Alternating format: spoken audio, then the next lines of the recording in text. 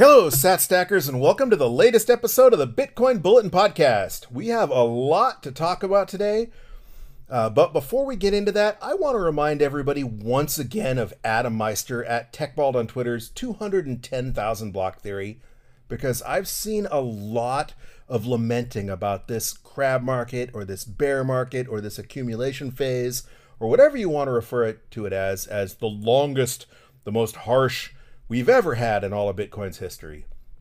And I want to remind you that, Bitcoin has this 4-year halving cycle. And if you look at the cycles and you overlay them one on top of each other, they all rhyme pretty much remarkably so, as a matter of fact. And that if you look at where we were 210,000 blocks ago, which would have been October 16th of 2019, Bitcoin's doing exactly what it did then. Bitcoin had, it had bottomed several months before, and then it had gone up to a peak where it looked like the new bull run had started. Everybody was starting to say we were back in the bull run. And then it proceeded to drop back off quite a bit. And then a couple months later, we had the thing and the countries locked down and we had an economic crash and we got a new all-time low, or not new all-time low, but a new cycle low, or close to the cycle low, a matching of the cycle low. That was really a black swan, and that's kind of odd. And, if we had a black swan like that again, that would basically be the equivalent of Bitcoin dropping back down to about 15,000 or so once more before the halving, a month or two before the halving. But had that not happened, we would have bottomed out, in January or so, after the peak and the retracement that we saw. Basically, just look at the chart. I'll post one on Twitter a little bit later that shows exactly where we are and why it looks exactly like it always has. Maybe we'll get into that a little bit more in this episode. Before we do, though, if you're used to joining us just once a week on Wednesday for our DCA Wednesday episodes, I want to remind you that we had a very special episode last week where we interviewed Gabe from Good Beans in El Salvador, and we spoke about Bitcoin adoption. Of course, we spoke about coffee, about how Gabe is shipping coffee all over the world, and about a little bit about the history of El Salvador, because Bitcoin and El Salvador's recent history are kind of inherently linked. And of course, Bitcoiners have kind of adopted El Salvador as kind of our mascot state, our nation state, our exemplary state, our role model for what the rest of the world could look like one day if the rest of the world were to adopt a Bitcoin standard. But I digress. We certainly do have a lot to talk about, and of course we have that DCA Wednesday stack to make, so let's get to it. This podcast is for information and entertainment purposes only. Nothing on this podcast should be construed as financial advice.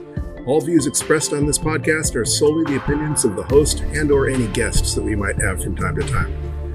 Nothing on this podcast should be construed as a specific inducement to make a particular investment or to follow a particular investing strategy.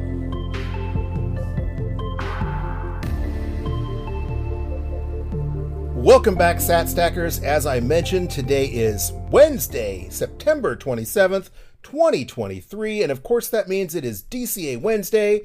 Before we take a look at the news and get to that DCA stack where we grow our stack of sats together, let's take a real quick look at the vital statistics. At the time of recording, we are sitting at a block height of 809,646, and Bitcoin is clocking in at a US dollar value of $26,337, about $800 a Bitcoin cheaper in US dollar terms than it was for the last DCA Wednesday episode. And that is awesome, because today our $20 worth of stinking dirty fiat are going to buy us Satoshis at a rate of 3,797 sats per dollar, more than 100 sats more per dollar than we got just last DCA Wednesday. And I keep saying this over and over again, we are in that crab market, the accumulation phase, whatever you want to call it, and it is going to end sooner rather than later. Fall just started, which means, much like the seasons, TikTok next block, the turn of the seasons come, the earth revolves around the sun, life goes on kind of thing. And we only have 2 more turning of the seasons before the next block halving. And when that happens, when Bitcoin kicks off its next epic bull run, if history repeats or at least rhymes, God only knows what the US dollar value of Bitcoin will do, not even taking into account the destruction of the US dollar through inflation. Don't be the guy who's kicking himself wishing you had bought at 26,000 or 27,000, or just that you have more sats, or that you had more sats than you do when that time comes, because when Bitcoin sets a new all-time high, you're not going to be able to pick up 3,700 sats for just one US dollar. And speaking of the halving, we are currently 30,351 blocks away from that halving. And that is looking like it's still going to happen on April 21st of 2024. Of course, the halving happens at block 840,000. What day of the week, day of the month, what time that happens as far as human measured time is concerned, nobody knows for sure. But if blocks average 10 minutes between blocks like they're supposed to, of course they don't, and that's why we have the difficulty adjustment. But if they were to average 10 minutes in between blocks, we'd be seeing block 840,000 roll around sometime around April 21st of next year. Either way, it's coming up fast, just like, fall came up fast. It just seems like it was just the beginning of summer. And here we are in the fall, in the northern hemisphere anyway. If you're listening in the southern hemisphere, it's spring. And of course, the halving will happen during fall. So either way, TikTok next block, we're about 1,000 blocks closer than we were last week to the halving. And just like time marches on, the Bitcoin blockchain marches on. For those of you who care about this sort of thing, Bitcoin's market cap is down a little bit from last Wednesday as well. Bitcoin currently has a total market capitalization of $513.5 billion. It was $529.8 billion last week, but still above $500 billion. And of course, below the 1 trillion mark we saw when Bitcoin was above 50,000, when it was, at the upper ranges of its previous all-time high, the double all-time high that we had in the last bull run. I understand why people are critics of market cap as a metric. However, with more and more normies coming on board, with institutional money coming on board or poised to come on board, with more Wall Street attention, with more financial media attention, that market cap figure is important to them. And it is useful to gauge just how much interest or just how much investment there is in Bitcoin or pouring into Bitcoin, because you can compare it to things like the top 10 companies by market cap, for example. You can compare it to companies like Apple, Google, Microsoft.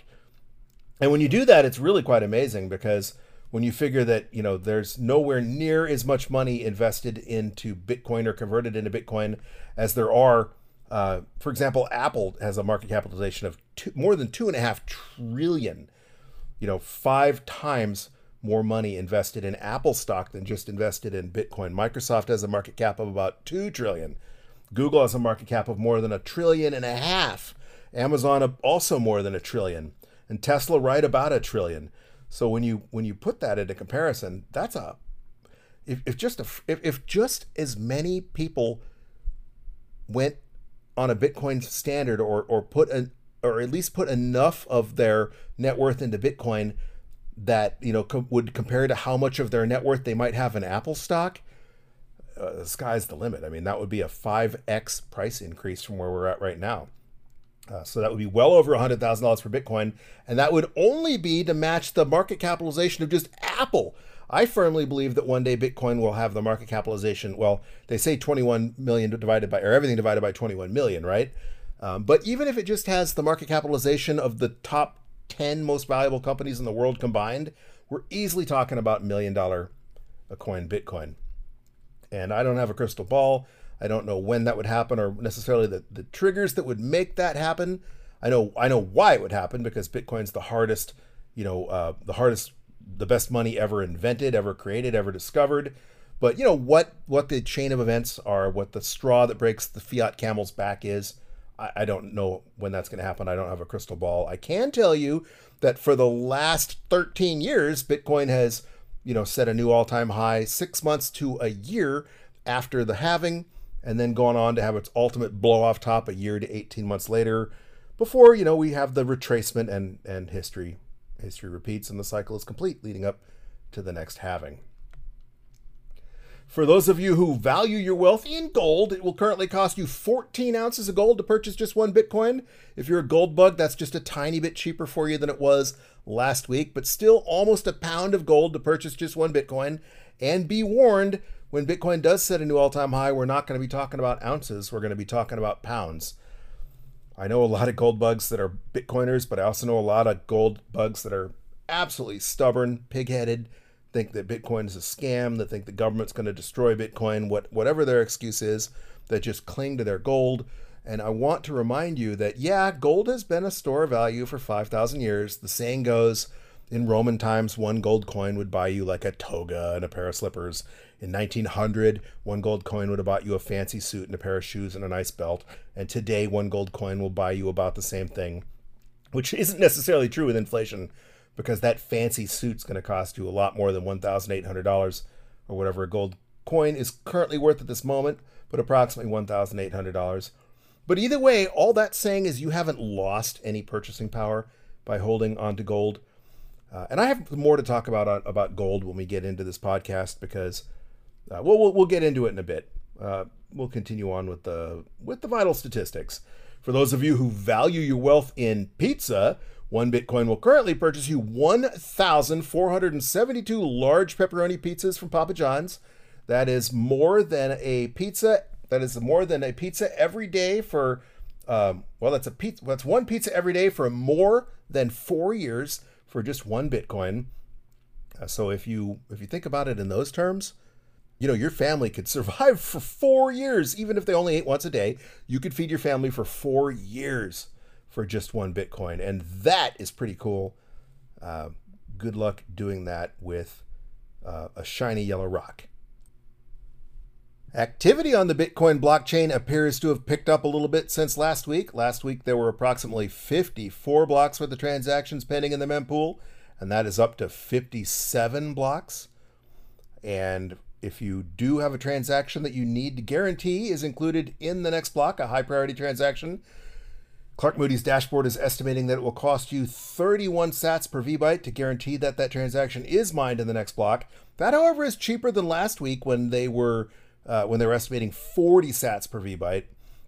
Mempool.space is also showing that it's almost twice as cheap as they were estimating last week. Last week, they were estimating that a high priority transaction would need a fee of 42 sats per VByte, and right now they're estimating a fee of 23 sats per VByte will be in the next block or two. That is about 85 cents in US dollar terms, and that is almost exactly half of what they were estimating last week. So even though there's a little bit more activity on the network, mining fees are down, and that is good, because last week it was $1.60 US dollars in US dollar terms to guarantee that your on-chain transaction will be mined. And while that's nowhere near as expensive as we saw in 2017 or during the hash wars, it's still a lot more expensive than it had been when, less than 25 or 30 cents. It would cost you less than 25 or 30 cents in US dollars to do a priority transaction. Along those lines, a no priority transaction you have plenty of time to wait on. They're saying you can still include a fee as low as 6 sats per VByte. So, a fifth, 20% of what it would cost for a priority transaction. Of course, if you're going to do that, make sure you're familiar with replace by fee or child pays for parent, so you have the ability to bump that fee, get a transaction unstuck if the transaction hasn't been mined, or if the priority of that transaction changes while it's sitting in a mempool somewhere, that you have the ability to speed it up. And speaking of 24-hour on-chain transaction rate, or Bitcoin's on-chain transaction volume, the metric I love to follow, the 24-hour transaction rate, is down significantly from last week. So that kind of contradicts with the mempool bloat a bit. But at the moment, Bitcoin's 24-hour transaction rate is at 4.03 transactions per second, which was, that would have been blazing before Taproot and ordinals and inscriptions, when you would have never seen a transaction rate of more than 4 per second. It would have been highly unusual. At the time, I used to say if you saw more than 3.14 transactions per second, that was indicative of a lot of transaction volume. And in the entire history of this podcast, anytime we had seen above 3.14 transactions per second, that meant the price of Bitcoin was on the rise. That, however, is completely out the window. Everything changed with Taproot and the ordinals and inscriptions fiasco, and we'll have to see how that shakes out in the future. So maybe this metric will no longer be a valuable metric to follow, but in the meantime, I'm going to keep following it just so we know. And it is interesting to see the peaks and valleys, the ebbs and flows in the rate of transaction volume. And speaking of on-chain, speaking of mining, we're currently 786 blocks away from the next mining difficulty adjustment. Last DCA Wednesday, we just had a fairly large increase in mining difficulty. It went up by 5.5%. If you're not familiar, the Bitcoin algorithm adjusts the difficulty that it takes to find a block every 2016 blocks, which is theoretically every 2 weeks, with the goal of keeping blocks coming in on an average of once every 10 minutes. If they're coming in too fast, it gets a little more difficult to mine, and if it's coming in too slow, it gets a little easier to mine. And that's one of the more genius aspects of the Bitcoin Core protocol. Currently, we're looking at the next mining difficulty occurring sometime around October 3rd, about 5.5 days from now. And last week, I believe, that was looking like it was going to be October 5th. So things have sped up. Blocks are coming in a little bit faster than they were. Yeah, last week they were averaging 10 minutes and 16 seconds. Right now they're averaging 10 minutes and 4 seconds. So they're definitely coming in faster.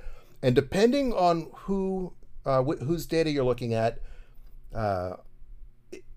it could be, this is up in the air, because one site I'm looking at says there's going to be a difficulty decrease of 0.7%. And that would jive with an average of 10 minutes and 4 seconds. And others actually forecasting a 2.2% difficulty increase. And that's probably because they're taking in the trend, because Bitcoin has been speeding up. So I guess they're assuming that in 5.5 days, that if hash rate continues to increase, if block time continues to speed up, then they'll need a difficulty increase. Of course, we won't know until we won't know for another 786 blocks what that's going to be, but it looks like it's pretty close to a wash right now, because blocks are currently averaging 10 minutes and 4 seconds. So a little slower than that 10 minutes, but even if they get a little bit faster and come in at 9 minutes and 59 seconds, that isn't much of a difficulty adjustment. So if you're mining at home, or you work for a big corporate miner, or you are a big corporate miner, things are looking like they're going to stay pretty much the same. Before we continue, I want to thank those of you listening on your favorite podcasting 2.0 apps, such as Fountain and Breeze. Listening on your favorite podcasting 2.0 app helps you support your favorite podcast through the value for value method, where you can stream sats on a minute per minute basis, to help support your favorite podcast, or send a boost, which is basically like a smash tip on the Lightning Network, where you can send sats to your favorite podcast. And because it's Lightning, it also is you can also send a message. And we do have one boost, and that's from Leggy. Leggy boosted the podcast 5,000 sats and says, "Thanks. Just received Bitcoin for Noobs. Until last week, I never read the show notes and didn't know about it." What he's referring to is a book I wrote in 2017 called Bitcoin for Noobs, and it is just that. It's not a very long book, and it's not a very complicated book. At least I don't think it's a very complicated book. And it's basically a primer for those that are not Bitcoin OGs that are looking to answer that question. What is Bitcoin? What is Bitcoin all about? It could come in handy for orange pilling some of your normie friends. It isn't, like I said, it's not super long, and it's a little bit outdated because I wrote it in 2017. For example, I talk about paper wallets in there, and paper wallets, as you should know, are completely obsolete. You shouldn't be using paper wallets anymore. So, but nonetheless, thank you, Leggy, for the boost. Thank you for the shout out with the boost, and thank you for purchasing a copy of Bitcoin for Noobs, because that certainly helps support the podcast as well. And for those of you who aren't necessarily interested in tipping, in supporting your favorite podcast, you should still listen to your favorite podcast on the Fountain, because, well, it helps grow the value for value community, and you can get paid for listening to your favorite podcast. Depending on the day and how many sats they have available, you can earn sats for listening to your favorite podcast or listening to sponsored podcasts. I listened to a really weird podcast I would not have normally listened to the other night because it was a featured sponsored podcast, and I got paid like 60 sats for listening to it. So That's cool. And you can build those up and you can pass them along, or you can hoard them, or you can do whatever you like. I like to think of it a little bit like the Bitcoin faucets they used to have, where you could get like 5, 10, 20 Bitcoin just for going to a website. And at the time that was basically worthless. But now, I mean, 5, 10, 20 Bitcoin is a ton of money. And maybe one day, if Bitcoin hits $sat parity, you get paid 50, 60 cents for just listening to your favorite podcast, something you're going to do anyway. So besides the fact you can help support your favorite podcast, you can also earn some sats and help grow your stack by listening on Fountain. So they are not a sponsor of the podcast, but why turn down free sats? Help grow your stack, even if you want to pass those sats on to one of your favorite podcasts when you accumulate enough to do so. Speaking of our listeners, our geographic distribution of listeners remains unchanged this week. The top 10 countries are as follows. Number 1 remains the United States, so thank you to everybody listening from the United States. Number 2 remains Argentina. It has been number 2 for as long as I can remember, so muchos gracias, amigos in Argentina. Likewise, Germany remains number 3, where it has been a stalwart at the number 3 position for as long as I can remember. So muchos gracias. Well, muchos gracias, amigos in Deutschland. Dankeschön, mein Freund in Deutschland. Number 4 remains Luxembourg. Again, Dankeschön, mein Freund in Luxembourg, or Morien.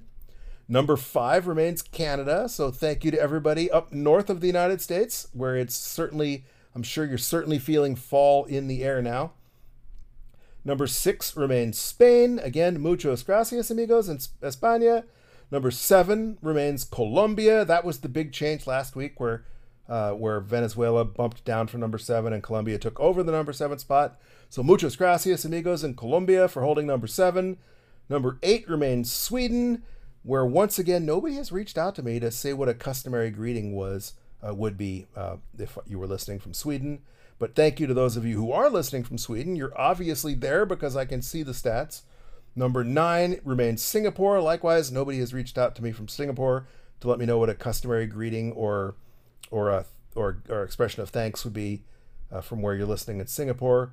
But thank you for listening, for those of you listening in Singapore. And number 10, as with last week, remains Venezuela. So again, muchos gracias, amigos in Venezuela.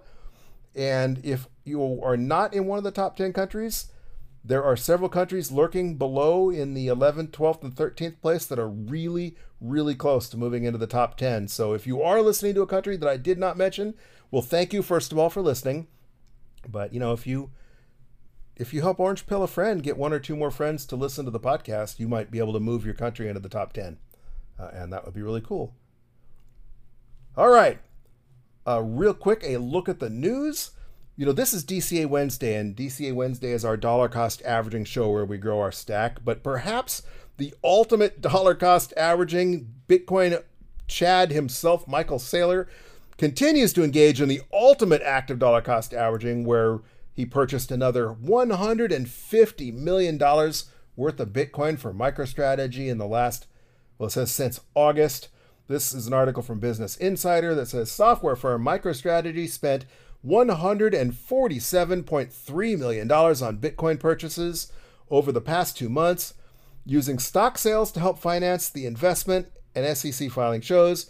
The acquisition added 5,455 Bitcoin between August 1st and September 24th. So basically, MicroStrategy now holds 158,245 Bitcoin with a current US dollar value of about $4.1 billion. That is amazing. And talk about a speculative attack on the US dollar, because he's using stock sales and options to finance these purchases. So, people were fudding, what if MicroStrategy gets liquidated? What's their liquidation price? And they have to dump all their Bitcoin. And most of those purchases have been options purchases where they don't necessarily have to pay back the loan, or in this case, they sold stock. So they're not facing liquidation. This wasn't a loan. And the loans they do have were convertible loans, which means they have the right to issue stock or options or whatever the case may be, instead of paying back in US dollar terms. So what a Chad. There is some additional FUD out there because Michael Saylor and MicroStrategy control so much Bitcoin. I think it's about a full % of all the Bitcoin in circulation right now. And, or maybe more. I didn't do the math on that. I was just pulling that out of thin air. And of course, the logical answer to that is MicroStrategy is a public corporation. You can buy shares in MicroStrategy if you want a shitcoin, pardon my French.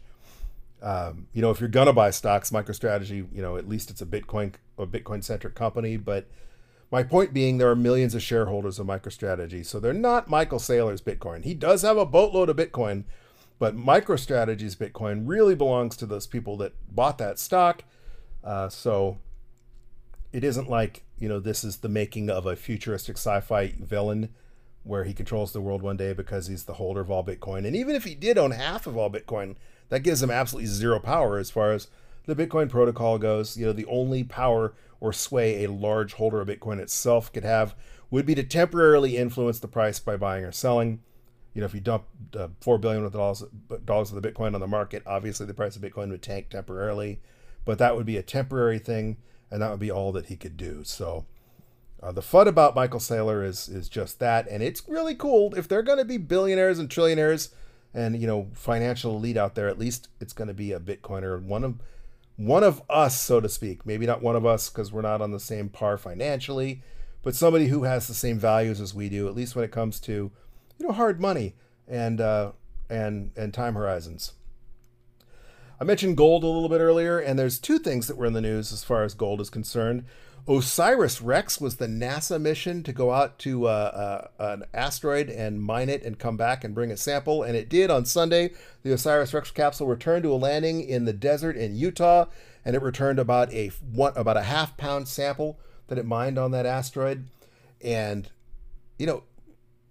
it was a very expensive science mission, and people that like to poo-poo asteroid mining say you could never do that, with mining commercially. But this mission demonstrates it's technically possible. And when you look at companies like SpaceX, they now have 2 rockets that they've flown more than 17 times apiece, and that's pretty insane. That's bringing the cost of getting to low Earth orbit down. I firmly believe that one day this is going to happen with gold, at least as long as gold maintains or commands any kind of monetary premium. If gold becomes completely demonetized, if it becomes just like aluminum one day, then yeah, it probably won't happen. But as long as gold remains extremely expensive or has any kind of monetization left, one day we're going to see one of those asteroids that's composed mostly of gold towed into low Earth or no Earth orbit, which would be vastly cheaper and vastly easy to do. We now know without a doubt the technology is there because we just did it, right? The mission just returned. This was a 7-year mission, and the OSIRIS-REx spacecraft went on a 4 billion mile round trip and was still able to pull it off. If we were in low Earth orbit, 120 or 150 miles up, that would just be like dropping chunks of gold off the highway overpass. And mark my words, this proves that we're just one day closer to seeing that. Speaking of gold, Marty Bent had Godfrey Bloom on his Tales from the Crypt, or Truth for the Commoner, or whatever he's calling the TFTC podcast now, yesterday. If you don't know who Godfrey Bloom is, he's that guy you've probably seen going on rants in the EU Parliament about anti-central bank, and he basically thinks like we do. He was kind of the British EU version of Ron Paul out at the Fed kind of thing.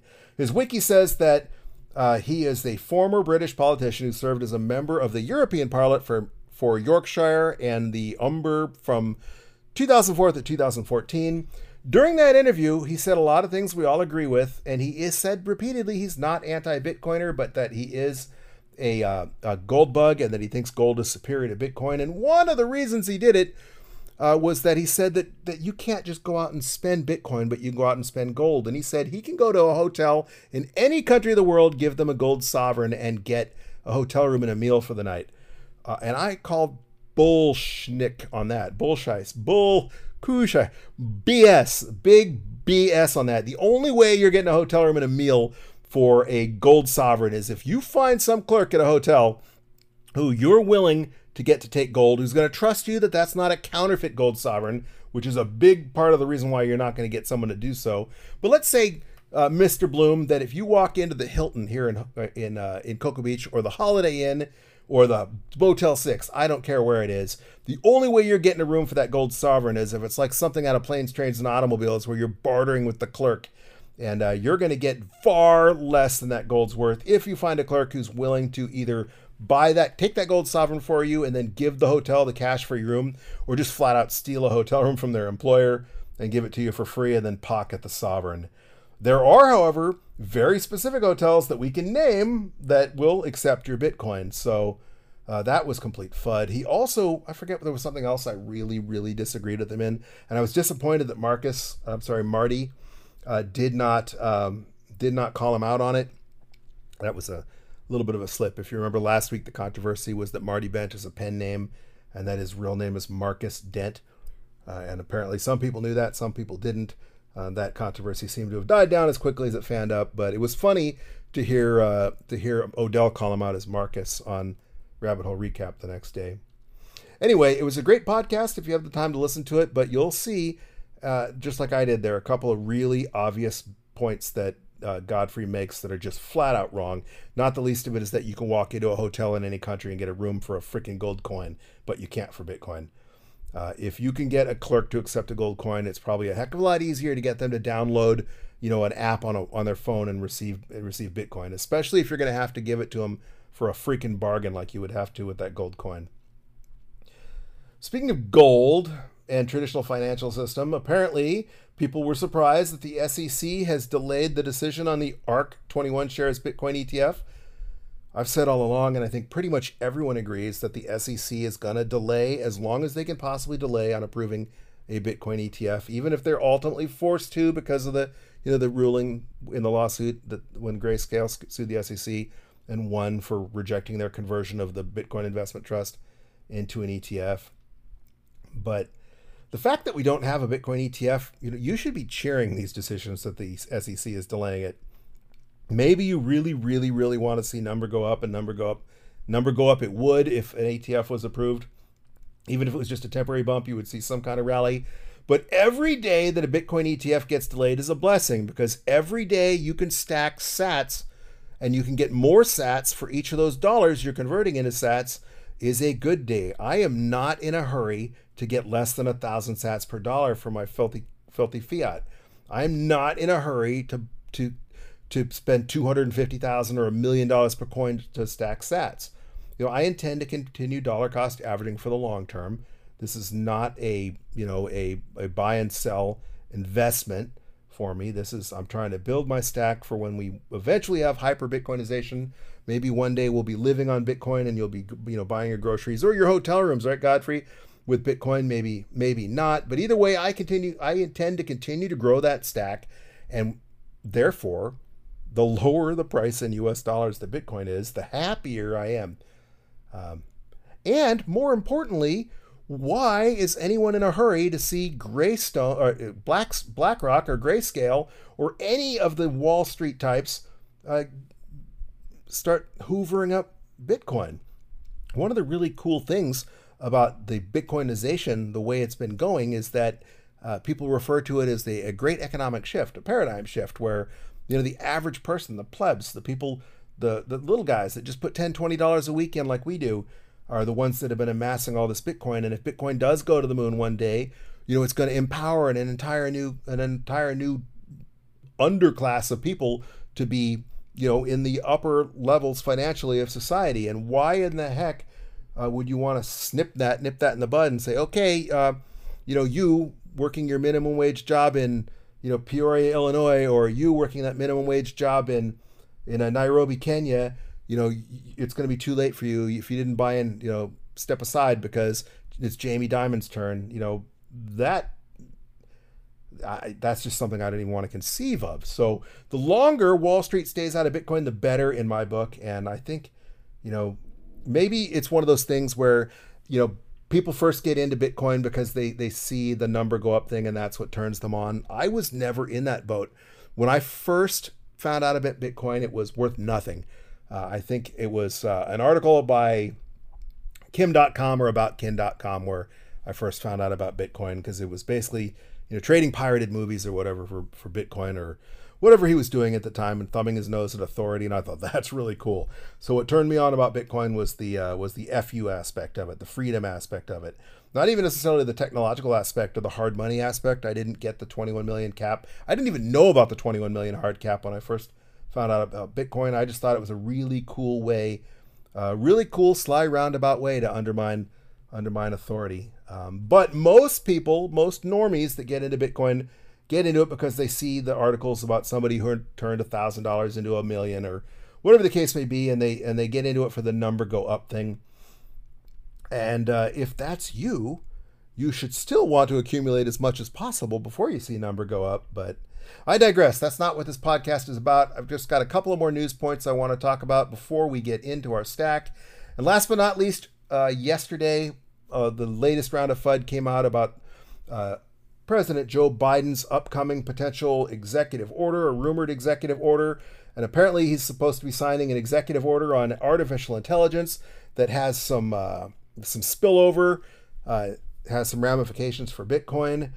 There are multiple articles out there, but one of them specifically says it refers to the tweet of the person who broke this news, and basically says the executive order classifies computing power as a national resource, and says that mining Bitcoin, developing video games, and running AI models like ChatGPT all require large amounts of compute, and that because it's a national resource, he's invoking the whole national security thing, that the government's going to make some attempt to regulate computing power.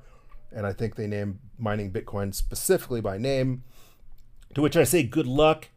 Good luck finding the pleb with the Antminer S9 in their garage. Good luck influencing the miners in Venezuela that have a government that they'd be far more worried about than the U.S. government cracking down on them. Good luck to the miners, and good luck influencing the miners in Iran, who definitely have more to fear from their government than we have to fear from ours. There's a lot of things pathetic about the current U.S. administration, and this is just one of them. Again, everything that happens between now and next November needs to be looked, a year from November, a year and a month from now, needs to be looked at through the lens of politics, because in the United States, November 2024 is the next presidential election, and really the presidential campaign cycles, they really never end, but they get into full swing about 2 years prior to the election. So even though the campaign stops, the campaign ads aren't running, everything the incumbent politicians do right now is being done exclusively to gird their support, to bolster their position as far as their upcoming reelectability is concerned. And so everything that happens is just showmanship and BS, to include the potential government shutdown looming at the end of this month. I have a lot to say about the government shutdown as well, but I don't have time to get into it because the clock is ticking and we really need to get that DCA Wednesday stack done. So let's just get straight into that. For those of you who have never listened to us before, you might be asking, what is DCA Wednesday all about? And DCA Wednesday, well, the DCA is short for dollar cost averaging. And dollar cost averaging is an investment strategy where you invest your money in equal portions at regular intervals, regardless of price. For example, this is going to be our 114th stack. We started stacking every Wednesday, that's our regular interval, all the way back on July 28th of 2021, and we started stacking $20 every Wednesday, and that's our equal portion. And we chose $20 because I wanted to show that it is not too late for the average pleb. As long as you can come up with $20 once a week, you can still help build a stack of Satoshis. It is not too late. It still isn't too late. I think this podcast has shown that. While Bitcoin remains on sale as far as I'm concerned, you still have time to amass a stack of Bitcoin that will be enough to significantly, it will be enough that will be significant to you when hyper-Bitcoinization finally comes. At least you will not be left behind when, as Christine Lagarde says, the escape hatches are open, and that escape hatch is Bitcoin, and the only way out of the fiat nightmare or the collapsing dollar or the collapsing pound or the collapsing peso is through Bitcoin. You will have, instead of scrambling trying to find someone who will trade your worthless fiat for Bitcoin, you will already have at least enough to get your family to safety or to buy your family food or whatever that may be. Anyway, as I mentioned, so far we've stacked 113 times. We've converted a total of $2,260 into Satoshis, including $50.85 worth of fees. So that $2,260, man, we did that just without even talking about the number of Satoshis we got. If you're one of those people that says, it's too late, I don't have enough money to invest, I only have $50, I only have $100, well, just by plunking away $20 a week, that $20 has turned into $2,260, which we've turned into 7,844,955 Satoshis. And that, I think, is, even at current prices, I mean, that's a significant amount of Bitcoin. But when Bitcoin when hyper Bitcoinization occurs, when Bitcoin becomes the global reserve currency, that is significantly more Bitcoin than the average person on Earth will be able to have. If you take 21 million people, divide it by the billions of people on Earth, I think the average, if you take into account lost Bitcoin, is something like 250,000 sats is all that would be available for the average person, and you would have 7.8 million if you just started dollar cost averaging $20 a week when we first began this show. Hopefully you did or have been stacking longer, and we're going to grow that stack today by opening up the Cash App and tapping Bitcoin and entering $20 and tapping buy and tapping confirm. And boom, we just stacked another 74,154 sats. Looks like Bitcoin got a tiny bit more expensive while I've been talking. Well, no, it's about the same. Bitcoin, we made that purchase at a rate of $26,363.80, so about $30 more than when I began the show. That 74,154 sats brought our stack up to 7.9 million.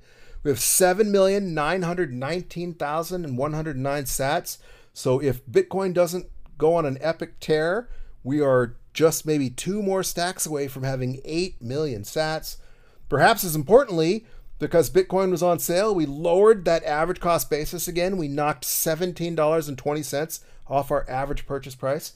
Our average cost basis is now $28,791.12. And that's only really important for tax purposes. All I focus on is the size of the stack. Size is all that matters. Pun intended. What is interesting, though, and we spoke about this last week. Last week we mentioned if you had YOLO'd in at $39,716, which was the price of Bitcoin when we did our first stack on our very first DCA Wednesday, you would only have a stack of 5.6 million sats. So you'd have 2 million, you'd have 2,200,000 fewer sats than you do by DCAing. But if Bitcoin does go to the moon one day, let's say Bitcoin hits $1 million, that's 7.9 million sats will be worth $79,449 And, if you want to put that in perspective, I don't think there are too many places in this world where $79,000 in current value wouldn't be a potentially life-changing amount. Michael Saylor found $79,000 on the ground. It wouldn't change his life, but I know if I found $79,000 in my bank account that I had forgotten I put there, I would breathe a lot easier. Of course, I would convert that all into Bitcoin immediately, but my point stands that is a significant investment for most people anywhere in the world. And we did that just by stacking $20 a week for 114 Wednesdays. Okay, my last little bit before I wrap this up is I want to ask you to follow us on Twitter. On Twitter, we are at BTC Bulletin Pod, and we don't have a whole lot of people following us on Twitter, but if you want to find out about things like, the special one-off episodes, like sometimes we do a weekend update episode, and last week we did an interview with Good Beans in El Salvador, at Good Beans Thaw on Twitter, by the way. If you want to find out about that, follow us on Twitter. That's the best way to do so. Again, we are at BTC Bulletin Pod on Twitter. We're also on Nostr, and our NPub is in the show notes. It's too long to read out, but it's also referenced in Twitter. So if you prefer Nostr, follow us on Twitter. I'm trying to post on Nostr more often. But reach out to me on Twitter if you are on Twitter, and let me know what you think about the show, topics you want me to cover, things you like hearing, things you are sick of hearing.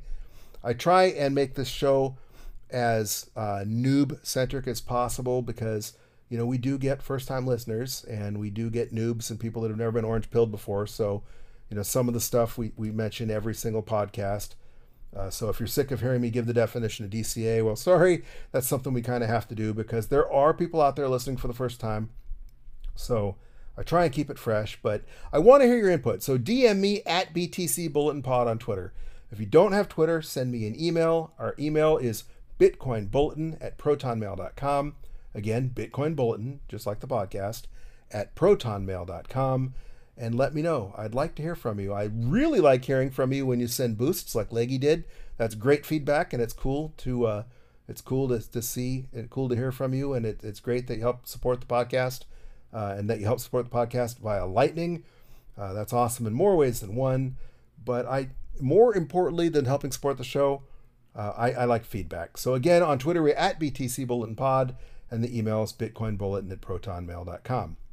All right, I don't have anything in the works special planned for this next week, but you never know. But at least I will see you on Wednesday and every Wednesday for our next DCA Wednesday episode, where hopefully we get this stack over 8 million sats in the next purchase or two. I mean, Bitcoin doesn't have to dip a whole lot for us to amass 81,000 sats. That's probably a minimum of 2 purchases away. But either way, that's coming up fast, and hopefully we will do that in the next Wednesday or two. Until that time, though, keep on stacking those sats, you sexy sat stackers.